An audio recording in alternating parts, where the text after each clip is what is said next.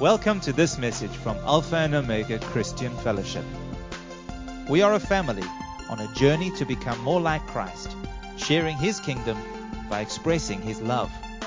We hope that you will be blessed and encouraged by what we have to share. We will continue the series of lessons that I have began last Sunday at our church building, entitled Defining the Upward Call of God and the Challenges We Face in Fulfilling It. In my first lesson of the series, we looked at the life of Paul, his commitment and dedication to the will of God and to the call of God upon his life, and his determination to fulfill it and obtain the prize.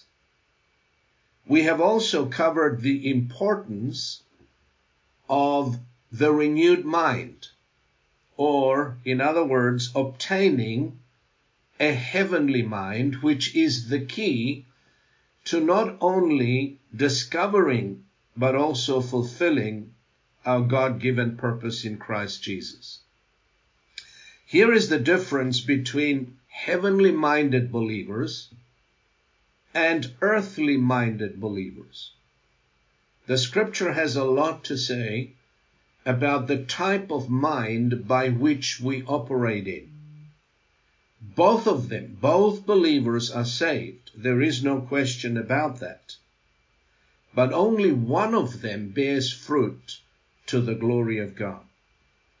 Heavenly-minded believers value what God values, and they live their life here on earth with an eternal perspective, always having eternity in mind.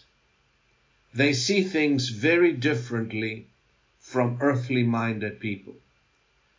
Now, earthly-minded believers might be saved. There's no question about that. But they pursue and value what the world values and live their life as though this present world is their home and their forever abiding place. Paul was captivated, according to the scriptures. He was so captivated by the heavenly vision he received from the Lord Jesus, and he was inspired to run his race and finish his course. He lived his life here on earth by pressing, as his own testimony declares, pressing toward the goal and obtaining the prize of the upward call of God in Christ Jesus. And then, according to his writings in Philippians chapter 3, verse 17, he gave us a pattern or an example of how we as believers should live our life here on earth, exhorting us to follow his example.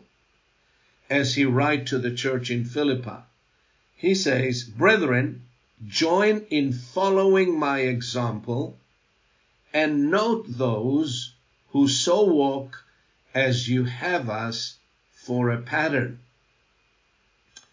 Well, it's very clear here that Paul wanted every believer to follow his example by pursuing the call of God on their lives and, of course, obtaining their prize. Somewhere down the road, it is my belief, along the ages of time, that modern Christianity has lost the essence of what it means to be a genuine disciple of the Lord Jesus Christ and his cause. We got lost, I believe. We got distracted in the pursuit of other things.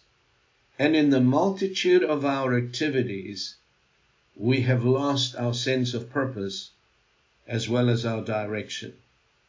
I heard a true prophet of the Lord recently say in one of his recorded messages, of course this prophet now has gone on to be with the Lord a couple of decades ago, maybe even more. His name is Leonard Ravenhill, a true prophet of the Lord. And this is what he said in one of his final messages. He said that the tragedy of our time is that we have a sick church in a dying world. And this is true. My prayer as we enter this new year to the Lord is to grant us mercy and grace so that we can return to the Lord with our whole heart and devote ourselves once again to prayer, to intimacy and fellowship with the Lord, the diligent study of His Word, so that we may find the path of true restoration and return to our first love. I believe that we are in such desperate need of a spiritual renewal, if I can call it that. Need of divine encounters with the Godhead, similar to the one Paul had, that will transform our way of thinking as well as our way of living. Now, if you have not heard my first message last Sunday, and probably you won't be on the same page, I encourage you to go to the SoundCloud and listen to that message that I preached last Sunday at our church building. Now, this morning we're going to continue in our study by exposing the dangers that we face today of being distracted from our God-given purpose, rendering us unfruitful in the kingdom of God. So, if the devil, now listen carefully, if the devil cannot prevent you from getting saved, he will most certainly try everything in his power to stop you from becoming fruitful as a disciple of the Lord Jesus. No doubt about that.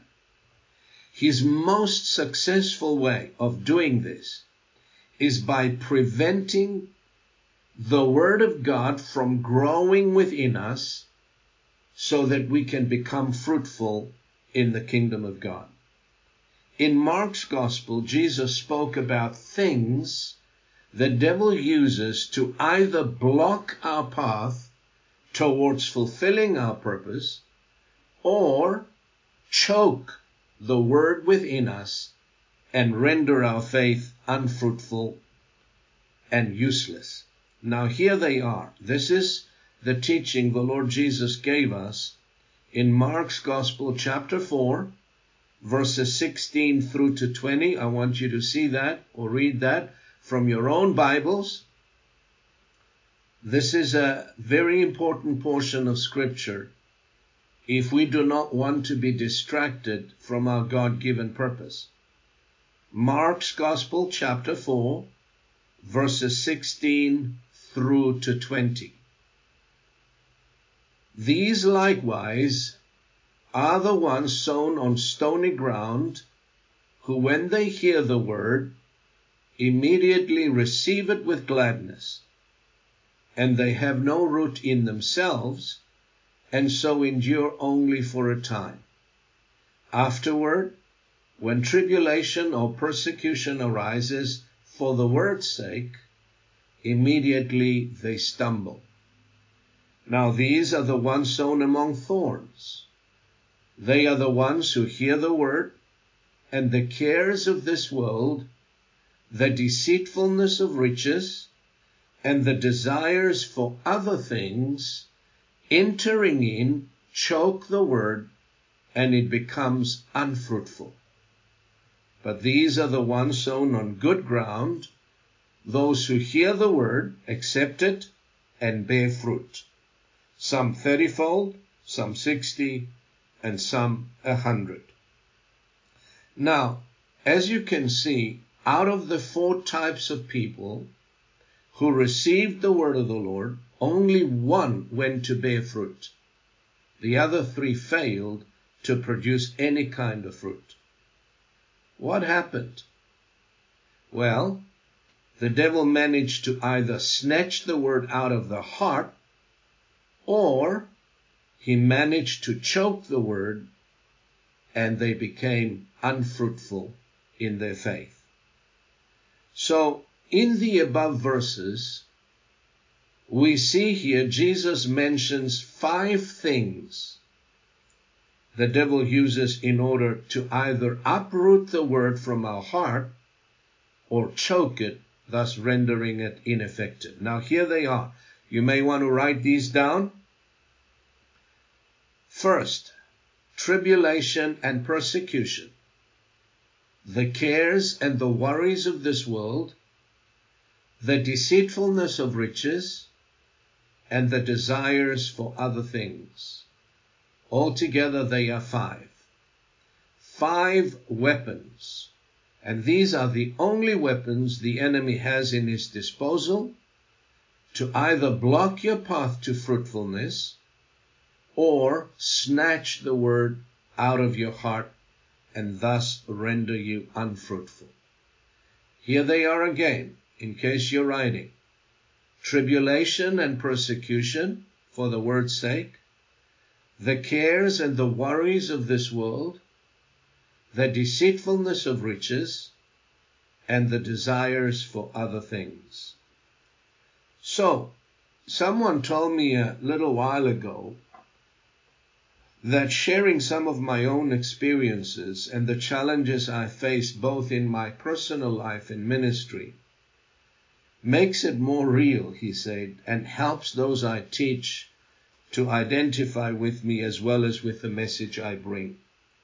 So, therefore, in teaching the series of lessons that I'm going to be teaching you, in the fulfilling the upward call of God and the challenges we face in fulfilling that call, I'm going to be sharing some of my own experiences, my own personal testimony, in overcoming some of these things I faced along the way in pursuing the call of God and somehow managed to overcome the tactics of the enemy trying to prevent me or stop me from becoming fruitful and pursuing the call of God in my life. So I trust that my testimony or my experiences, of course you may have different experiences, different challenges and battles than I had. But one thing is for sure, once you receive the word, the enemy is not going to leave you alone. He's going to come at you with everything he has in order to stop the word from becoming fruitful in your life.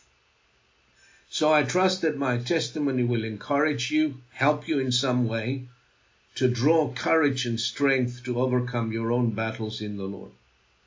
So the first major onslaught of the devil against my faith, as Jesus spelled it out, was tribulation and persecution. Another translation says affliction and persecution. Now I recall in the early days of my conversion, all hell broke loose around me when I accepted Christ as my personal Savior, and I openly confessed Him as my Lord. The first round of persecution, because there was a second round, and that took place when I entered the public ministry.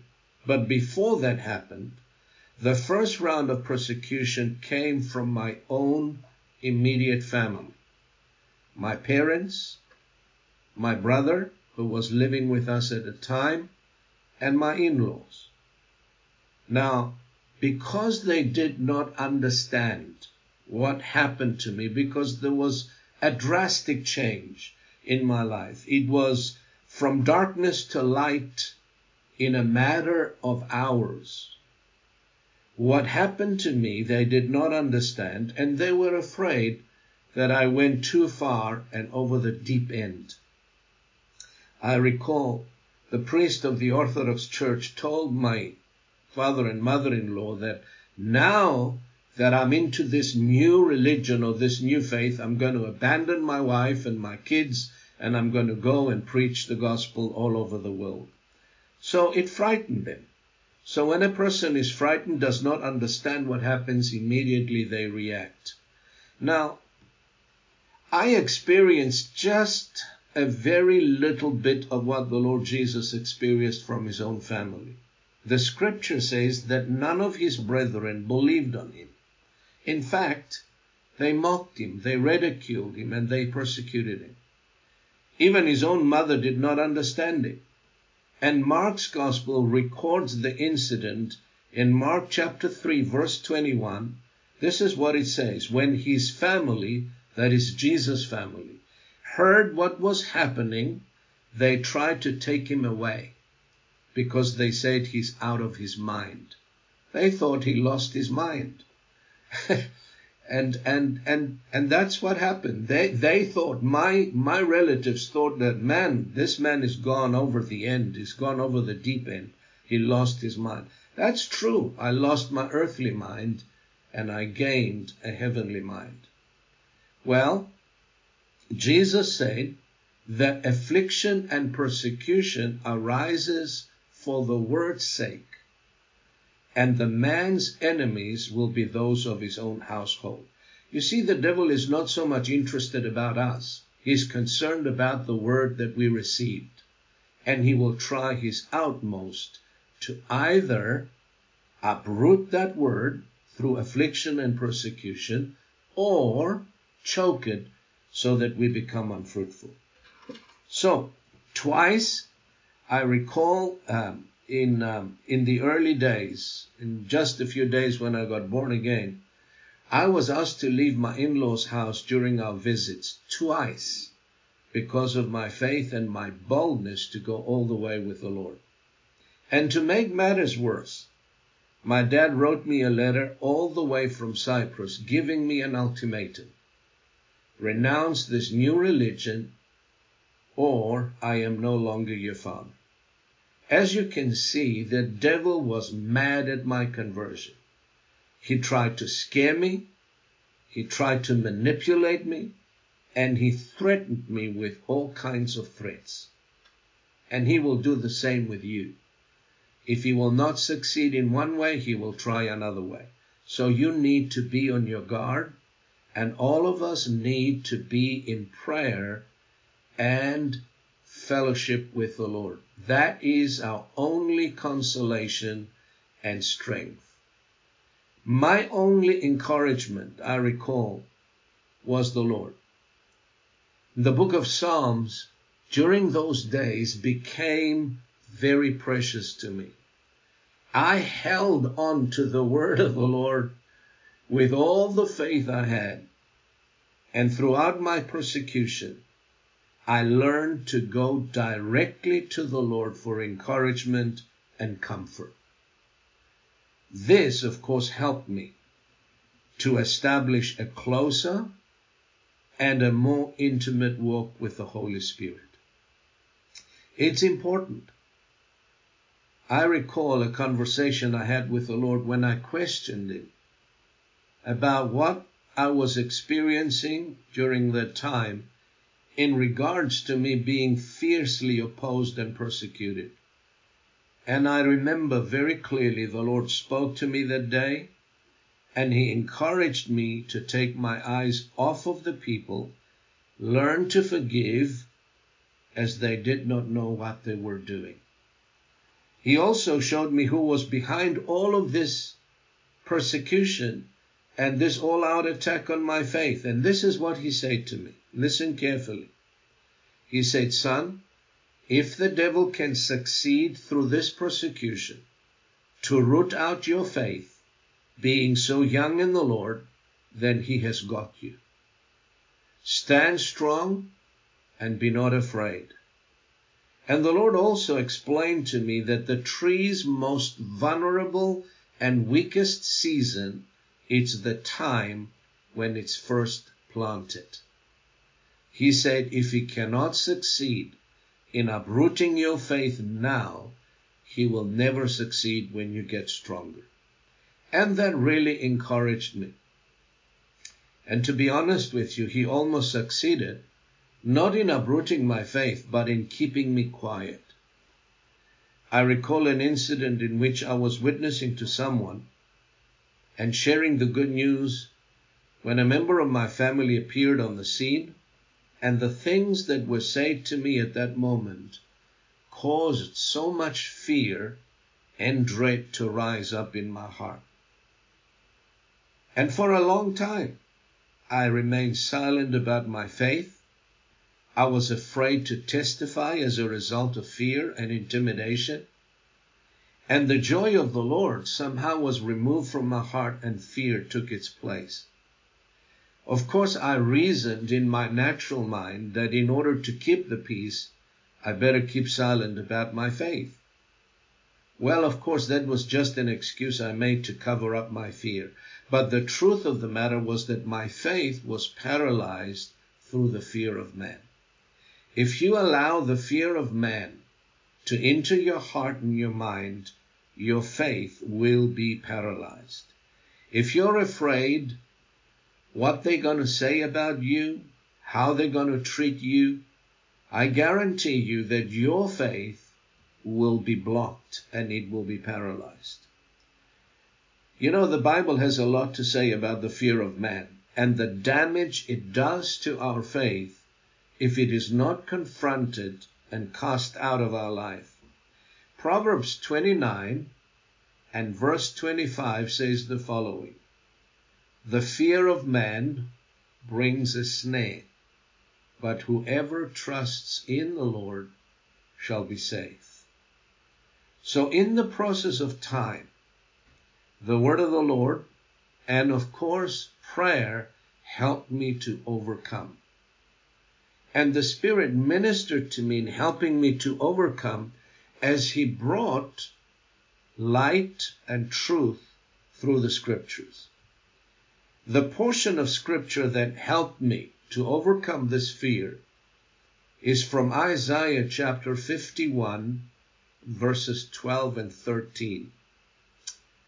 I recall God continuously led me to these verses of Scripture in helping me to overcome the fear of man. This is what it says, Isaiah 51. You may want to mark it down and read it, but I want you to see it in your own Bible, verses 12 and 13, reading from the New King James translation. I, even I, this is the Lord speaking, I, even I, am He who comforts you. Who are you that you should be afraid of a man who will die, and of the son of a man who will be made like grass? And you forget the Lord your Maker, who stretched out the heavens and laid the foundations of the earth. You have feared continually every day because of the fury of the oppressor when he has prepared to destroy. And where is the fury of the oppressor? ? These words became very precious to my heart. Over and over again, the Spirit would point me to these verses and had me to read them again and again in my prayer time until I was able to stand up again in my spirit and continue my journey of faith and be able to testify again without fear. Looking back, I believe that persecution made me a stronger disciple and one who has developed a backbone, if I can put it that way, that could stand up to adversity without caving in. Sometimes I think that people who have not experienced any kind of persecution are unable to really stand in hard places. They bend and bow at the slightest threat of the enemy. And we look at that in the countries where believers, Christians, have to go underground. They're fiercely persecuted. That kind of persecution not only cleanses, purifies the believer, but strengthens them in the faith and in the walk with the Lord. It's been proven. Now, how would you know that your faith is genuine unless it is tried and tested? Peter says in 1 Peter chapter 1 verses 6 and 7 says, "So be truly glad. There is wonderful joy ahead, even though you must endure many trials for a little while. These trials will show that your faith is genuine. It is being tested as fire tests and purifies gold, though your faith is far more precious than mere gold. So when your faith remains strong through many trials, it will bring you much praise and glory and honor on the day when Jesus Christ is revealed to the whole world. So you see here, what the devil intended for evil, God turned it into a blessing. The spiritual weapons I used throughout my journey to overcome whatever the enemy threw at me was first, the word of the Lord, and second, the ministry of prayer and the Holy Spirit. I don't believe that anyone can overcome these challenges without being a diligent student of the word of the Lord and without establishing a strong and a consistent prayer life. These two ordinances, I believe, are indispensable if we are to avoid the traps of the enemy and keep our focus on the Lord and on the call of God He placed upon our lives. The word of the Lord and the ministry of prayer through the help of the Holy Spirit. I consider this as the two wings of an eagle Christian. As you know, the eagle needs both wings to soar above the clouds and catch the wind of the Spirit and go along with the wind. Even so, we in the spiritual realm, we need both the scriptures as well as the ministry of prayer, as the Holy Spirit enables us to pray, to rise above the challenges of life, above the distractions of this present world, keep our focus on the Lord, catch the wind of the Spirit, and fulfill the heavenly call that the Lord Jesus placed upon our life. So in closing my message today, I want to encourage you, as I did last week, take a closer look at your prayer life, a closer look at the time you dedicate to the reading, the studying, and the meditating in the Word of God. Ask the Lord to grant you grace and give you help in maintaining your consistency in the areas that I've mentioned to you. Now, here are some prayer guidelines for prayer as we enter the new year. Number 1, pray and ask the Lord to grant you grace to attain a closer walk with the Lord and a greater level of intimacy with Him, out of which will result in a greater measure of revelation knowledge and spiritual understanding of His ways. Number 2, pray and ask the Lord for your heart and mind to fully engage the Holy Spirit, leading us all back to our first love. Number 3, for the influence of Christ to increase and to multiply through us in all our spheres of authority. And number 4, for His tangible presence to accompany us with signs following. Now, these are some of the guidelines. Of course, the Holy Spirit may give you some personal ones, but these are the ones that I will pursue in my prayer life as we enter this new year, 2021. We hope that you've enjoyed this message. For additional resources and more information, come and visit us at alphaomega.org.za.